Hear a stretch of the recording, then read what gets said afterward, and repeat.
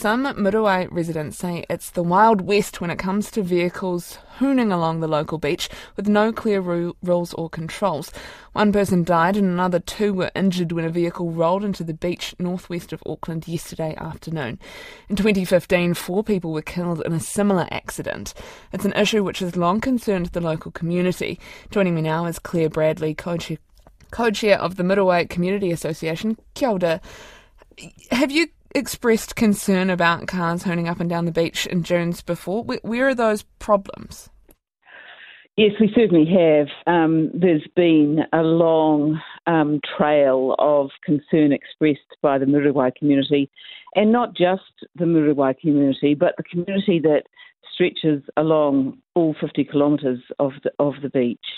And there is a group of agencies and concerned residents that meet regularly to discuss vehicle access to the beach. But it comes down to a lack of resources and a lack of will to make sure that whoever is using the beach is using it safely, and whoever is accessing the beach is safe when they're there. Is there police ever along the beach monitoring the space? Not that I have ever seen on the beach. And so what do you think are the next steps here for the community to see change?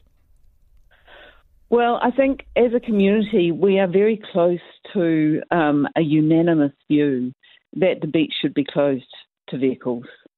There have been countless opportunities for oh my goodness, it just started raining. Sorry, closing a door.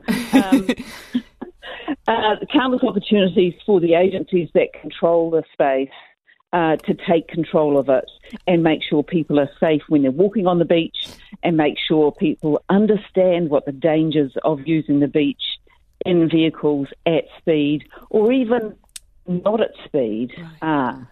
Tēnā koe, thank you very much. That is Clare Bradley, the co-chair of the Muriwai Community Association.